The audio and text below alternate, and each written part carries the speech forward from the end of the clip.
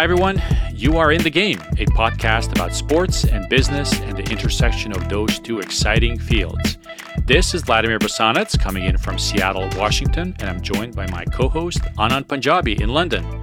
On today's podcast, we welcome Gene Swinton. Gene is the founder and CEO of Sports D Cubed, a company that provides professional sports teams with an innovative alternative to raising funds by facilitating crowd formation of capital on its DLT-powered platform. Really, they do. DLT stands for Distributed Ledger Technology, or READ, the way Bitcoin and NFT work, where clubs are able to digitize, securitize, and sell their assets to fan investors in the form of security token offerings. Gene had the idea for this company while studying at Kellogg School of Management at Northwestern University and has actually formed the organization with a number of his classmates who serve as advisors and executives of this venture. So Gene is here to tell us about this vision and what it may mean for sports and funding sports enterprises in the near future. So stay tuned and get ready to jump in the game with us.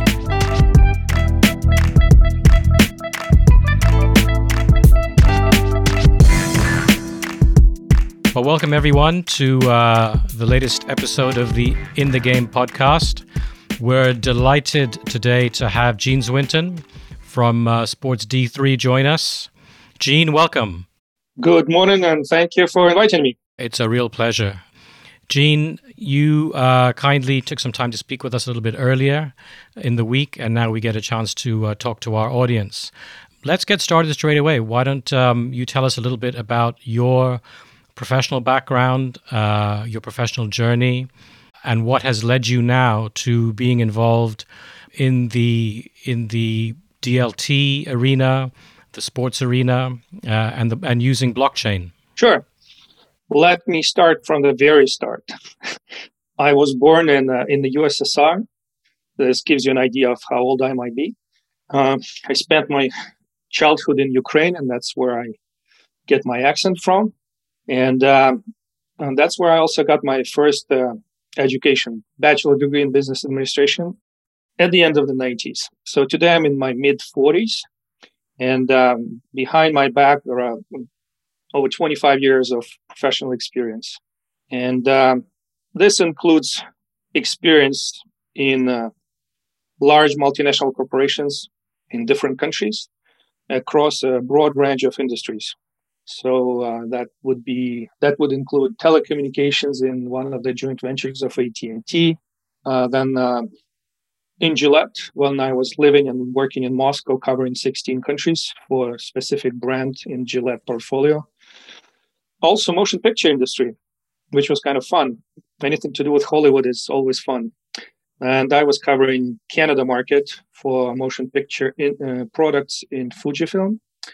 And QSI industry for American Dunkin' brands, covering Canada market. I started my career in marketing function, and over the years, it transitioned into a broader spectrum of responsibilities, including some general management tasks, specifically in the last corporate job in Dunkin' brands. And the last corporate job in Dunkin' was, I think now it's going to be 8 years ago. Basically, 8 years ago, I transitioned away from corporate and gradually transitioned into assisting my elderly father in managing family fund and investment portfolio. And that's what I'm doing for the past full-time 8 years, but overall 15 years managing, helping, and then taking more active role in managing the investment portfolio of the family fund. And that's pretty much my path professionally, very briefly.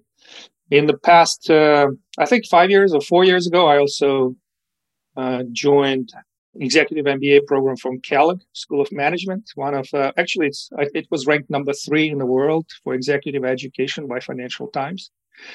And that was actually quite an amazing experience with lots of interesting connections, which also influenced how this whole project that I'm working on started and originated. But that's, in a nutshell, my 25 years of professional career. So you mentioned Kellogg, and obviously our co-host Vlad also attended Kellogg as through the MBA program. You mentioned that Cheers to that. Cheers to that, exactly. Vlad, where's your Kellogg cup? I don't have it here yet. Okay. It's too early for coffee, I think, here on the West Coast. So you said that was maybe the seed or the genesis for what you're doing now. So maybe you could start there as a starting point, because we'd love to hear about Sports D3, and maybe that's a great place to start. Yeah, that's correct. I mean, there are many variables and ingredients that became the trigger for the whole initiative to build sports.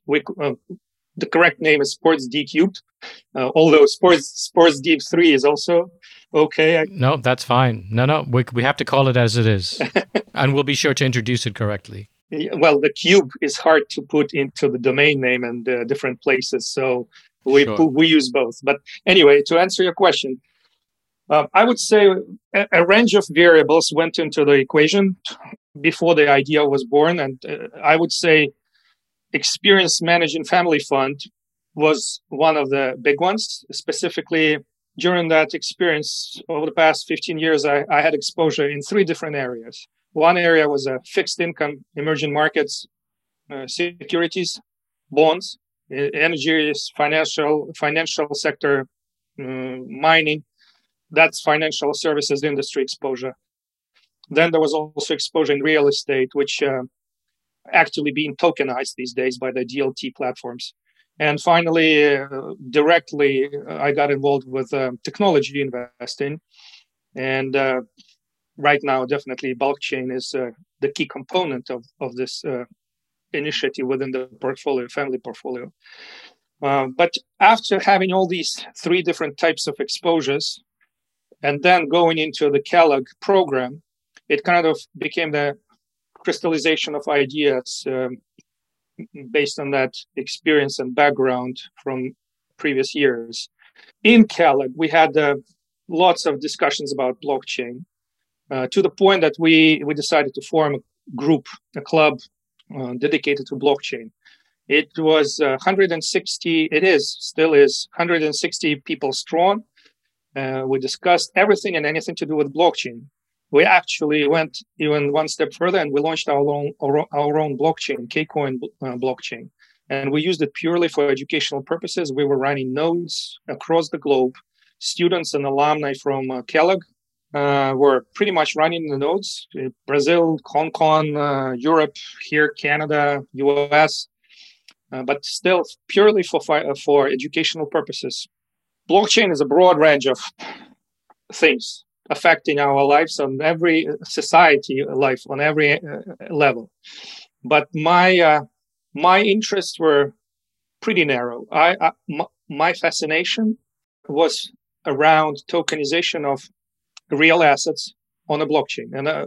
And when I say real, it doesn't mean real estate assets. I'm referring to assets which are either financial instruments, regulated financial instruments, assets which are backed by real assets in real world on balance sheets of different companies. In other words, things which are more tangible, so to say. And this is how the idea of tokenization platform was initiated with some of the Kellogg colleagues. It was originally intended to be a real estate platform, but we quickly realized that there is way more potential with sports industry. And I will give you a short story how it happened, realization. I was flying on my trip to Europe, where I met the CEO of FC Shakhtar and their management team. And that was back in it was at the very end of 2018. And I was impressed with their level of enthusiasm and interest in the blockchain potential that it can bring to the sports industry. It was unusual to see someone in the sports industry with this level of understanding, first of all, and second, motivation to explore. As we discussed, I realized more and more the huge potential it can generate with the fans, sports fans around the globe. And following that meeting, shortly after it was at the very end of 2018, I believe right after the new year, We signed a LOI agreement with FC Shakhtar for strategic partnership and collaboration on the development of this platform, and still working to date to build this platform. If I may just interrupt and just to give our readers some context in case they're not familiar, FC Shakhtar is perhaps the largest football team in Ukraine, maybe alongside Dynamo Kiev? Yes, it's a Ukrainian team, although it's very it's very famous around the globe. I would say very popular among Brazil fans. Lots of Brazil players were recruited and hired to play for Shakhtar over the years. Yeah, and right. Specifically to be more kind of quantified in this assessment, FC Shakhtar is ranking at number 22 in the world on a football finance index. So my understanding of this index is that it's ranking clubs by the extent of their assets and their level of richness. So very successful, well-off club, and we are excited to have them as a partner and advisor. Their management team is an advisory panel. So very happy to have this relationship with them. Gene, as you talk to them and as you look at kind of where the opportunities are for tokenization of what Shakhtar does and potentially other clubs, maybe it would be useful to sort of break down sort of how this club and maybe clubs in general make money. So obviously, tickets, obviously, concessions, things like stadium revenue, whether it's from naming rights or other kind of things. But also a big portion of how European clubs make money is through trading players, right? Are there other sources of income? And then maybe give us a sense of kind of where then tokenization fits very well with some of these ways of, or maybe with some of these revenue streams. When it comes to tokenization, especially when you talk to maximalists of blockchain religion, so to say they can tokenize everything. And I like it, the way it sounds, but I think the business rationale and common sense has to prevail. And you need to focus on areas for tokenization which can yield the best results. And out of my experience over the past, 4 years with this project, since its inception, I see the following areas of interest for tokenization. In order of priority, I will definitely put transfer market at number one. This is where our focus falls on. And as you mentioned, last year or maybe 2018 UEFA report stated that 33% of a club's revenue comes from transfer market. I'm not sure what group of clubs was used for this sample to generate this information. But in that report, I came across 33% of being, which is a huge chunk of revenue generating activities. And that's where we are focusing. And I will explain, I guess, later why and how. But to answer your question, other areas which seem to be interesting are licensing and broadcasting rights. We were approached by hedge funds from the US, which have licensing and broadcasting rights in Latin America, Central America. They were looking and exploring to tokenize it and make it more spread out between individual smaller investors. Then you can certainly look into infrastructure projects. So you can use tokenization and capital raising, this model for capital raising to finance let's say, an installation of a new signage in a stadium, or refurbishing a stadium, or even construction of a stadium, if you will. Anything to do with infrastructure. There are also, I'm talking about assets which I call real assets, which are, as I refer to them, the ones that are reflected on the balance sheet as assets. But we can also look at things like less tangible. And there are already examples in the marketplace of launching purely marketing and loyalty focused tokens to stimulate and engage, to stimulate and incent engagement among fans. It's the sky is the limit of what can be invented in terms of marketing and how you spin it and how you use the marketing. I call them the marketing tokens, of fan tokens. But that's another application of tokenized loyalty as an asset. We also, right now, I guess, so you must be aware of the NFT craze that is going on.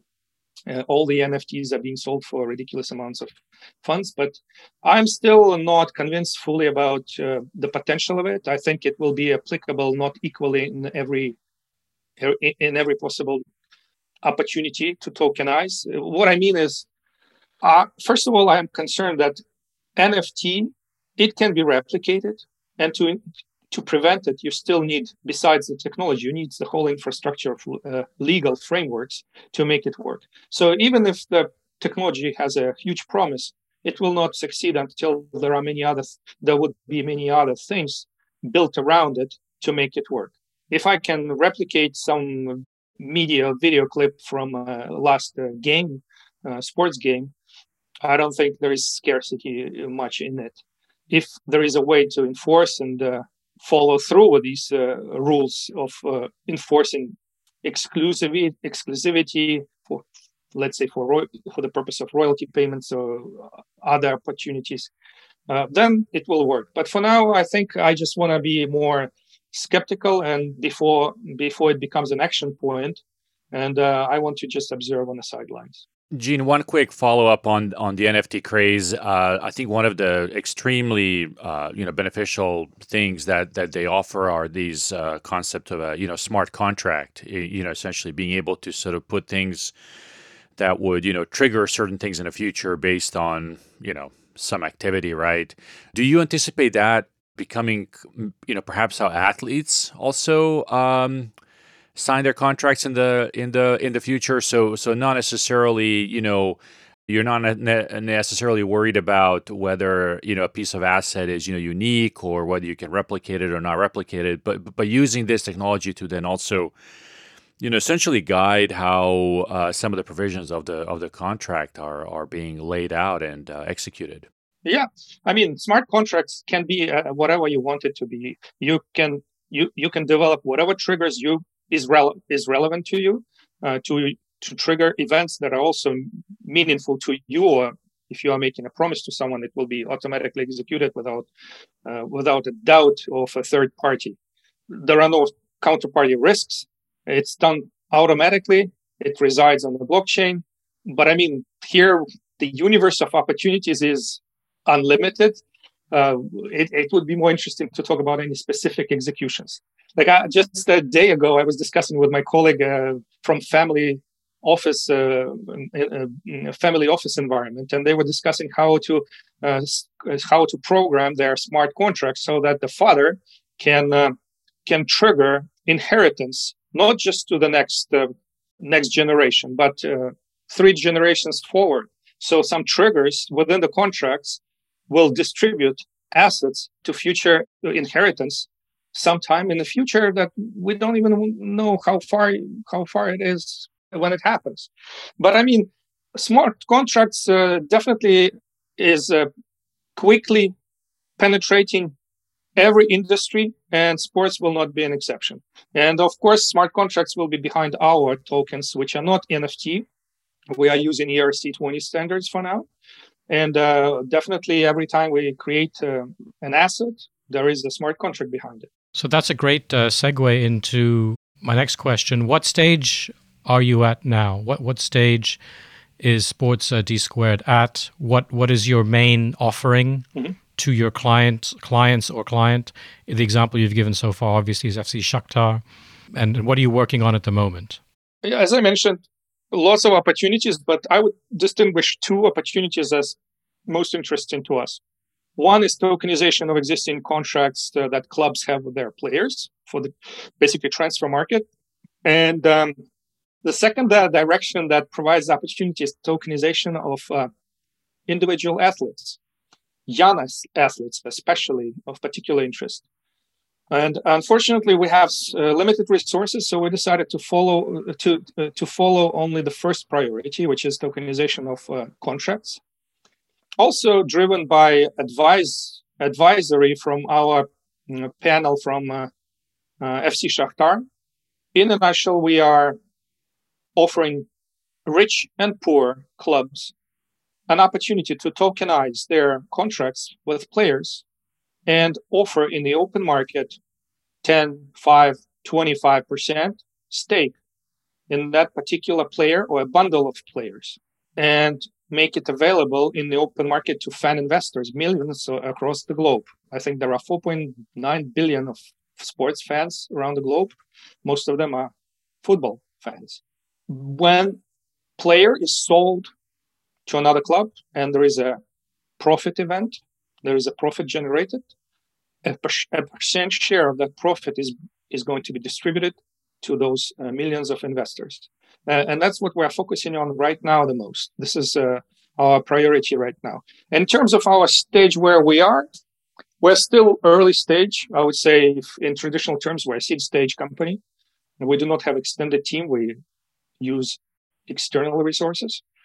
And as of today, I would say, key milestones.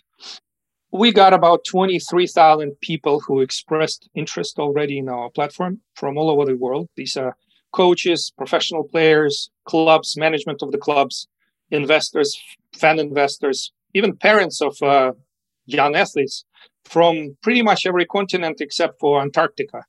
I think it's like 60 plus countries now. Another milestone is definitely our initial partnership with FC Shakhtar, which provides lots of insights, industry insights, connections, and valuable advice how to navigate this industry. We also, on a legal front, we were able to secure our first two licenses for the license. Both licenses allow us to operate a crypto wallet and crypto exchange in 27 European jurisdictions. And we're also planning to apply for additional financial licenses of investment intermediary in a future date. From technology standpoint, we just finished our release 1.2 on March 31st. Basically, our team of research and development is located in Eastern Europe. They are a very world-renowned team. They were involved in creation of some top cryptocurrencies in the world. Well, one of them. We are very happy. Our blockchain expertise is of that caliber.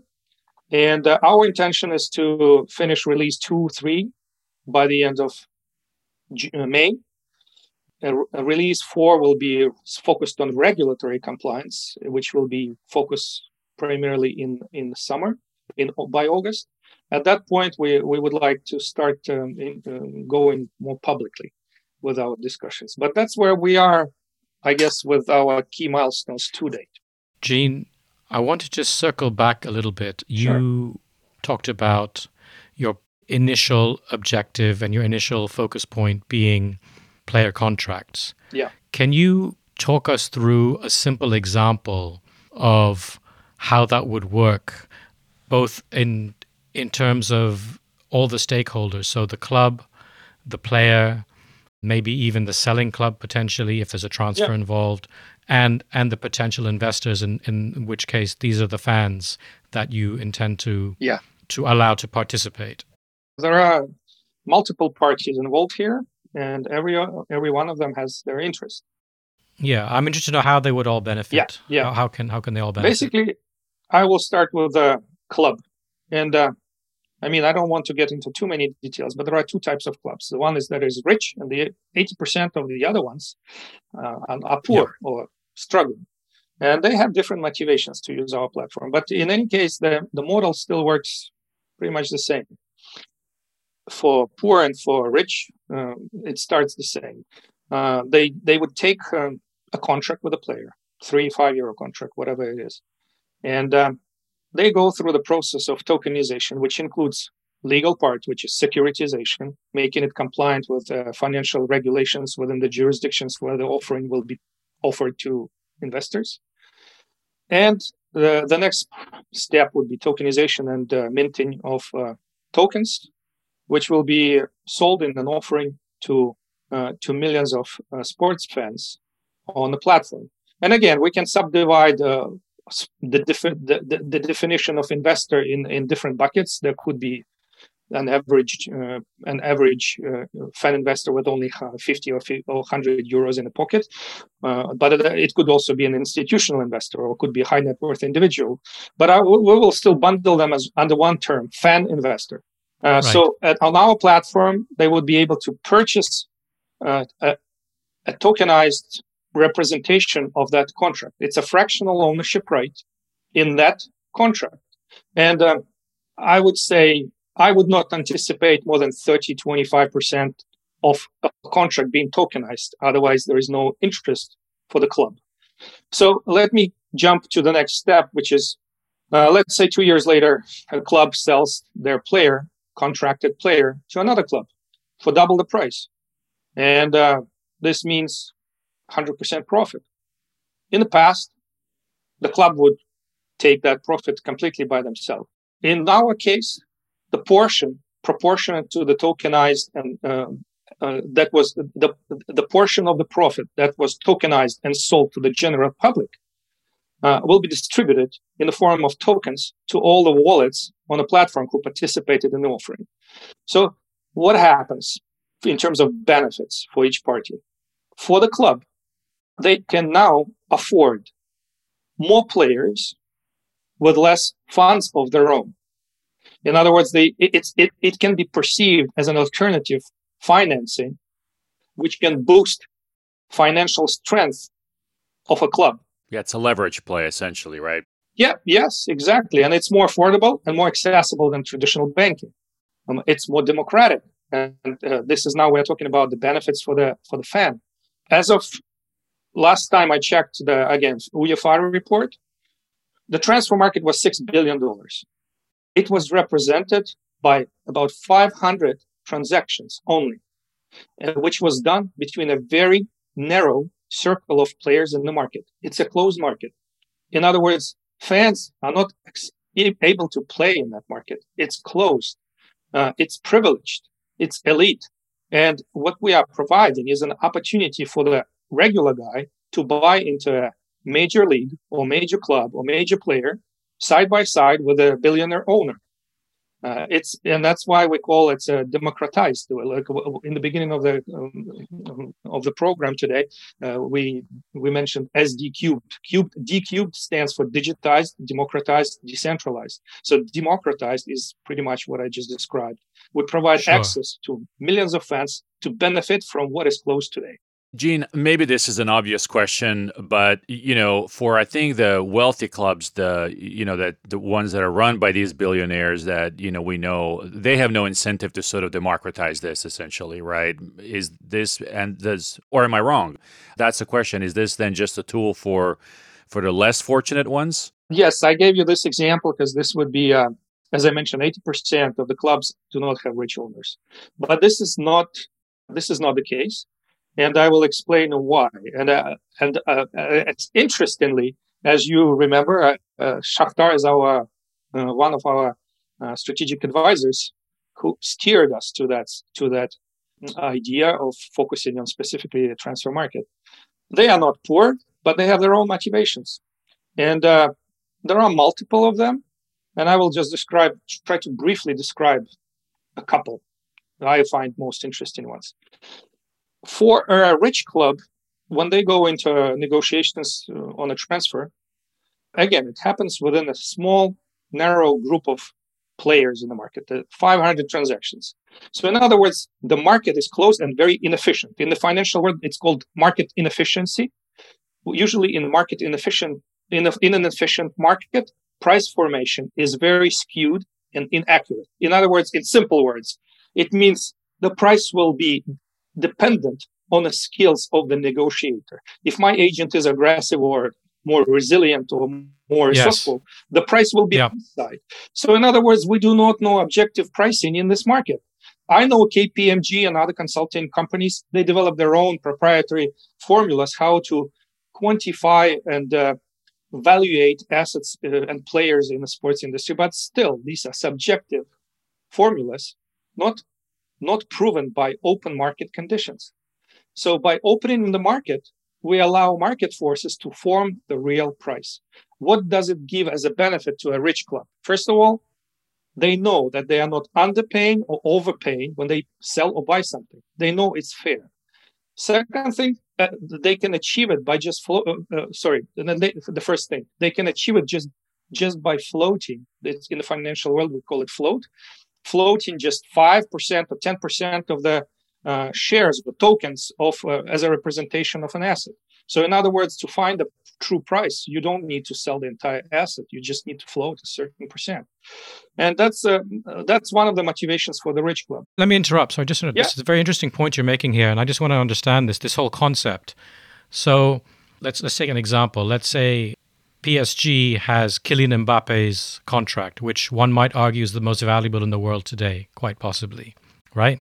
And let's say he signed a new extended contract, let's say for 4 years. Okay, so anyone who wants to try and prize Mbappe away from PSG, you're talking very big money. Can PSG go to the marketplace with this current contract and float it in a token, using DLT? Yes, absolutely. And basically, this will be open to the public. Imagine, instead of 500 participants in the market, you bring millions of people who are genuinely interested in buying that asset. And they will pay whatever they can pay and believe it's worthwhile. And that's how the true price is formed. And this is called price discovery mechanism that we are building on our platform. This might be very interesting dynamics for rich clubs. But there is another example I find might be resonating with some owners of the clubs. There are also minority owners of the club. And I would say everything we're discussing today in terms of assets in financial world, it's categorized as an alternative asset class. It's growing very fast. It's doubled over the past, I think, 5 years. The problem with alternative assets that they very frequently, the liquidity in the markets is missing. In other words, I am not able to sell quickly my asset, especially if I am a minority stake owner. And usually this means I have to sell at a discount and I am influenced by the majority owner. So what our platform enable is for that minority stakeholder to exit their position by selling to a large group of fan investors, potentially without incurring any minority investor discount. That's another advantage I think that would be interesting to what falls into the rich club category and their owners. Right. This is more like financial discussion. I know it's not that much of a sports, but I think in general, I'm fascinated with business of football very much. And that's probably why we are going this path. Well, Gene, for us, I mean, this is the crux of our focus as well. I mean, it's not just about the sports, but sort of how it functions. And I think this new area, this novel area of, finance is certainly interesting. My one really quick question on this is, so you're talking about, financial instruments here. You did mention obtaining some licenses earlier on in our conversation. Yeah. How do you approach, securities laws and things like that through, different countries and, jurisdictions? And is that something that also becomes a big portion of how you structure these? Absolutely. I would say it's an extremely important question. We are, as I mentioned, our absolute priority is to focus on regulated financial assets. This is what differentiates us from anything that exists today in the market, and that's what we are focusing on. It's our mission, basically. In order to achieve this, regulatory component is extremely important. Compliance with all the existing regulations and future regulations is the only way to survive without getting in jail, I guess. In terms of regulation specifically, there are 2 layers here to consider: football industry regulations and securities laws. From a securities perspective, there are existing laws which mandate certain rules of how the financial product to be marketed, offered to the public. What kind of investors, accredited investors, sophisticated investors, regular investors, all the complexities are extreme. As of today, we only have 2 licenses which allow us to deal crypto assets. However, we are still determined to receive the financial intermediary license to enable our platform and to make it possible to offer investments, to mediate investments opportunities on our platform. And what's the situation with regulations today? And I'm referring right now to the European Union, because this 27 jurisdictions is our primary interest, where our primary interests are. We actively engaged with European.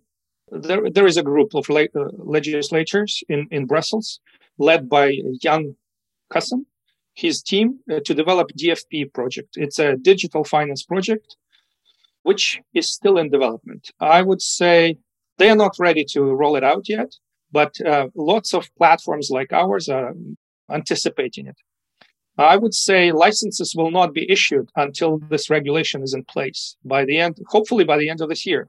After that, they will be rectified and passed into law in member states of the European Union. And that's when there will be way more clarity. In the meantime, we engage both with Brussels regulator and in our home jurisdiction, Estonia. We are looking to establish a pilot regime or sandboxed environment, which would allow us to operate even before this happens, before the DFP package is passed by the European Parliament. So this is on a securities regulation side, but also the other side of regulatory considerations is the FIFA regulation and TPO, third-party ownership restrictions, which we are addressing by introducing certain restrictions on a platform in terms of maximum stake that can be sold in one hand on our platform. In other words, we use technology restrictions and KYC procedures to identify the investor, to ensure that not a single investor is able to accumulate a stake in an asset that is too large, in order to preserve the integrity of the game as it is mandated by the regulations from FIFA, specifically by the TPO ownership rights. Gene, let me interrupt here for 1 second, if I may, because I have a question on this very point, and hopefully you can help me understand this a little bit more clearly. My understanding of using smart contracts and using cryptocurrencies, for example, as a means of exchange for purchasing digital assets, tokenized digital assets, it almost goes against the concept of regulatory authorities. Yeah, that's a good question, I can see. I mean, when I listen to so-called experts or people who've gone very deep into crypto, it seems one of the key principles of using Bitcoin or Ethereum, for example, to conduct financial transactions is for it to be peer-to-peer, however, certified across thousands of nodes, recorded on a ledger that is trusted by everyone. Yeah. So I can send Bitcoin to you and the transaction is noted, forever. And I don't need to ask my current banking authority for permission to pay you for your services. So I fully understand that, the world is regulated, football is regulated, money transactions are regulated.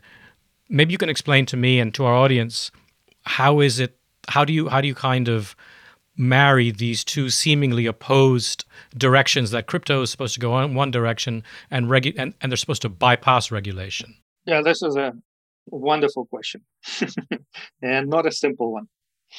Yes, I agree. There is definitely a huge clash between the old and the new. And I'm referring to everything that is happening today in a financial world. Basically, we can expect these conflicts to express themselves also in other industries on different levels. I would say over the past decades, the society in general was transitioning to structures that were centralized too much. At the same time, we are not ready with the technology to abandon centralized control right away. So I expect there will be some conflicts, ongoing conflicts in all the industries over the years as we move away from extreme centralization to decentralization. And by the way, the SD cubed, as I mentioned, D3, one of the Ds is decentralized. So in other words, we must comply with existing laws unless we want to end up in a prison. At the same time, as the technology evolves and proves itself to show that trust is sufficient between the parties, that the authority can remove themselves from as an intermediary from between the people who are willing to transact directly. Like at that point, we might see a little bit different paradigm, how we interact with each other within sports and in broad society. And I agree with statements from Bitcoin community that today we observe extreme centralization, which brought us to huge asymmetries of power in the verticals of various industries, and sports is not an exception. I do, for example, I'm concerned that when we see young athletes struggling financially, I think, it's a Canadian research company concluded that 86% of young athletes are living below the poverty line, struggling. At the same time, NCAA in the United States is reporting close to $1 billion of income. At the same time, UEFA report states that I think $600 or $700 million of commissions were charged by the agents. And in some instances, specifically in the instances of young, not established young players, the commission was, on few occasions, were registered at 40% of the value of the deal. To me, this means there is way too much power residing within certain group of players in this industry. And this is no good. Everyone's trying to jump on the gravy train here. Sports is such a huge industry. Vlad, I just want to diverge a little bit, but this is actually highly relevant. Gene, I hope you get a chance to listen to our most recent 2 or 3 podcasts. Okay. This just feeds right in, Vlad, to what we've been talking about. We spoke about the ATP last week, how a vast majority of players on the tennis tour are not making any money. They're not breaking even. And we're wondering where's all that money going? Is the ATP hoarding all that cash? The NCAA is the prime example right now of athletes not being able to eat in some instances. Yeah, that's right. Yeah, I mean, I think we're getting to the point, hopefully where some of this democratization and opening up of these sports will lead us to a model like they have perhaps in the NFL, where I think 50% of the revenue is shared with the players' union. Similarly in the NBA, and I think this is unusual, I would say, in other sports, and perhaps this is tool, maybe a vessel through which perhaps some of that revenue share can be completed in a better manner. Do you think, Gene, that this is going to be a big push, though? This is going to be really tough. I mean, we know how UEFA and FIFA in particular operate. We know the mindsets of, the executive committees of these organizations, right? They're not going to want to allow, this whole gravy train to come to an end. I mean, I agree it's wrong, and I would love to be able to, as a fan, participate if I have a local team and they need to raise some money to build a new stadium or to build a stand, and the banks cannot support or don't want to support that funding. I'd love to get together with fans and be able to buy some tokens to help my club out and potentially get a return on that in the future. Why will FIFA, UEFA want to support this initiative? First of all, I wanted to mention that we are ready and will be actively engaging with FIFA into any kind of conversation to make sure that all dots are marked with I, marked over I's, and all the boxes checked to make sure that we are not disrupting in the wrong places. We are open to discussion. At the same time, the overall trend in society is towards decentralization. So we can certainly assume that some, even governing authorities or authorities within certain industries, will be resistant, reluctant. We saw it with NCAA reaction to the legislation that was passed by California last year. Nevertheless, the trend is so strong that I don't think it will be possible to withstand the pressure for too long. Even if you use all the power that is in your disposition, you can delay it, but it will not be enough. So the question becomes, do you want to be on the right side of the history? What approach do you take? Especially if, in the case of FIFA, it's what do you do in the best interest of football and as a game and its fans? And you said yourself that resisting it would probably be not in the best interest of the football. At the same time, there are also financial regulations at the European Union which ensure freedom of economic transactions. I forgot exactly what's the terminology within the Europe, but ability to restrict peer-to-peer lending or investing into assets in sports industry might clash with existing European laws which govern business activities. There were some precedents and legal disagreements between FIFA and some, I don't know, I think this was Belgian club. But at that time, there was no DLT involved. There was no fractional ownership rights. And it was a little bit different in a situation. Here, we are dealing with a situation where we break down asset to a level of to the level this small, where literally a fan with 50 euros in a pocket, maybe 20 euros in African country or somewhere which is less rich, which has less rich population, they are able to invest very little amount. So we have a huge number of small investors as opposed to small number of investors with large control. And that's where the previous clash with FIFA regulations were present.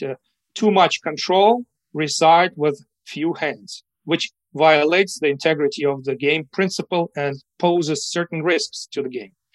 And here we ensure that this doesn't happen by limiting of how many tokens can be within certain UBO, ultimate beneficiary.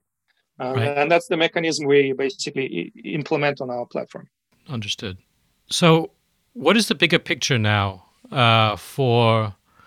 first of all, for your business, what are the key next steps for you? What are you hoping to achieve to effectively go live? We've talked about the transfer contract or the player contracts and the transfers. So that's clearly the first area that you're targeting.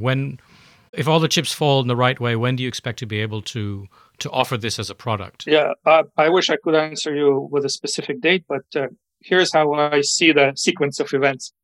Right now, definitely platform is our top priority. As I said, release 3, 2, 3, and 4. And basically, after we finish release 4 in summer, we want to test this platform by issuing something that is not regulated. In other words, not a transfer market asset, but a loyalty token or something similar that already exists, just to test the platform and showcase what it can do, what can be done. And in the meantime, we want to intensify our conversations with lawyers and regulators on the securities law side. We already engaged them and we had some meetings, but we would like to re-engage them again only after we implement all the regulatory restrictions on our platform. So that will be our second step. Well, most likely after that, if we achieve certain status with the regulator, as I mentioned, the pilot status or pilot regime, or they call a sandbox environment, depending on the jurisdiction, we would like to actually go out with a sale of security token. And I know we already signed a contract with one small club and youth academy in Spain, which we wanted to launch in July. But unfortunately, I do not have the green light yet from the regulators. As soon as it changes, I'm sure us and maybe even others will be full game on. That's our priority sequence in the nearest future. We're probably also going to be raising funds just after we finish our first stages of development probably after the release 4, we'll go out and raise funds for the next stage of development and to hire extended team. Presumably that will be on the blockchain. We look into both options. Yes. Keeping things consistent. Yeah, well, we look at things like Polkastarter, and we look at crowdfunding opportunities. Sure. We also have 23,000 people in our database who expressed interest already. But we also open to discussions with VCs, traditional VCs. Hopefully, it will make sense if what they are looking for and we are looking for have a zone for compromise, I guess. Well, you might even be able to go public by one of these SPACs, which will be another sort of opportunity as well, right? Everybody's doing a SPAC these days, so why not? Yeah, possible. Yeah, we'll see. I think we need to finish our product in a way that it resembles a regulatory compliant platform. We don't want to look like, like another ICO platform from 2017. And that's the key. As I said, we only want to focus on regulatory compliant assets. And that means we do not want to embarrass ourselves by discussing the platform with the regulators when our platform is not compliant from regulatory standpoint. So, Gene, you've clearly spent a lot of time, thinking deeply about the principles of using a decentralized ledger for the sports industry across so many different use cases. Can you give us some of your thoughts on what are the best examples, or what are the most likely areas in sport, not necessarily football, it could be across different sports, but maybe a functional example where you see digital ledger technology, tokenization of anything going on some kind of chain? What are we likely to see happen sooner rather than later in the sports industry in general? What are your predictions, I guess? What are your predictions? It somewhat goes back to the earlier portion of our discussion. And it also depends a lot on regulations. I would say until regulatory clarity exists, we will see all these new ideas popping up, how to tokenize things without violating these regulatory restrictions. And NFT is an example. And I think we might see regulators coming forward saying there are some issues they see with NFT. Potentially that might happen. But once regulations are in place, I would say my interest would be definitely looking into tokenizing young athletes and allowing them to, in a democratic way, to raise funds to be able to go and afford training. Let's say a young talented player in Brazil or Africa looking to get training and education in youth academy in Europe, in Spain, in UK, somewhere, but they can't afford it. This is the way for them to go on our platform, fill out a profile with their records and achievements, and tokenize themselves by using a digital signature. Or if they are a youngster, they can ask their parents or a legal guardian to do that for them. But basically, they turn themselves into an asset and sell to millions of fans around the globe who believe in the potential of that particular player. We pretty much launch their career bypassing all the abusive intermediaries and empowering these young athletes, launching them into life, into a career. That's what excites me. But I'm sure there will be other directions which I am probably either not knowledgeable about enough or not passionate about enough. This is where my area of obsession today. Vlad, I think we can be sure that in everything that you and I talk about, every week, as it relates to the sports industry, it almost seems inevitable that a very large chunk of it is going to involve smart contracts. It's going to involve DLT. It's going to involve blockchain. I mean, my mind is just racing right now, thinking you and I should start some kind of digitized fundraising for young volleyball players. I know your daughter's a volleyball player, and that kind of just comes I have to one mind in the straight house away. right now. Yeah. No, I think we actually talked about this. I think this optionality will be kind of a theme that will continue to, I think permeate throughout sports. And by optionality, I mean you're going to have options to communicate with your fan base. You're going to have options to, structure deals in such a way where you're in more control of certain things. Clubs will also have options to, raise money from, different parts of the world through, different ways. And I think there are options that we talked about, that these, leagues and associations now have with, streaming, for instance, right? This is a whole new kind of world. And I think just this notion of sort of optionality, I think we're at the very start of that. And I think it's going to evolve over the next decade in areas that I don't think we can even predict right now. Oh, yeah, I agree completely. Gene, before we ask you to share with our audience where they can find out more about Sports D Cubed, about yourself, is there anything else that you'd like to add or you'd like to share with us? In order to find us, the easiest way is to go online to sportsd3.com. But our other channels of communication is Twitter, Telegram would be our priority as we start going more and more into public with the mass media announcements. So all these links are also on our website at the bottom. Once you get there, you can add yourself to all our community groups.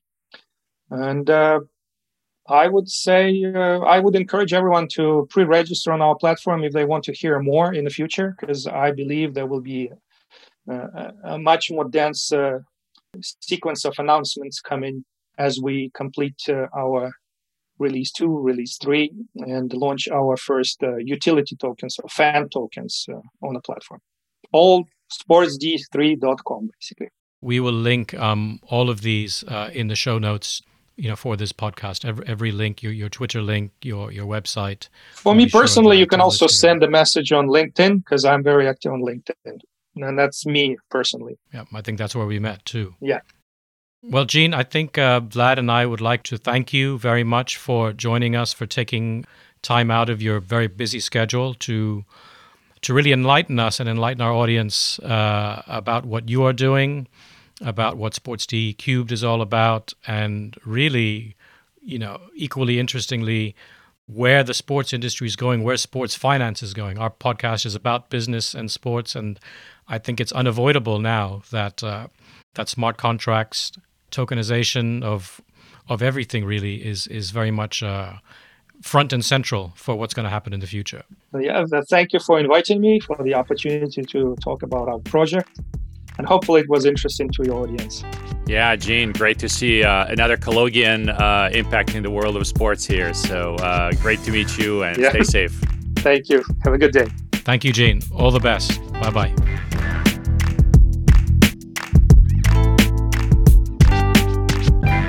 Thank you for joining us on our podcast. We know that if you're listening to this show, we know that you know how to subscribe to podcasts. So hit that subscribe button.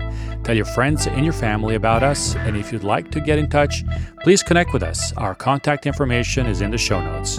Thank you for listening. We'll be in the game with you in a few days with our new episode.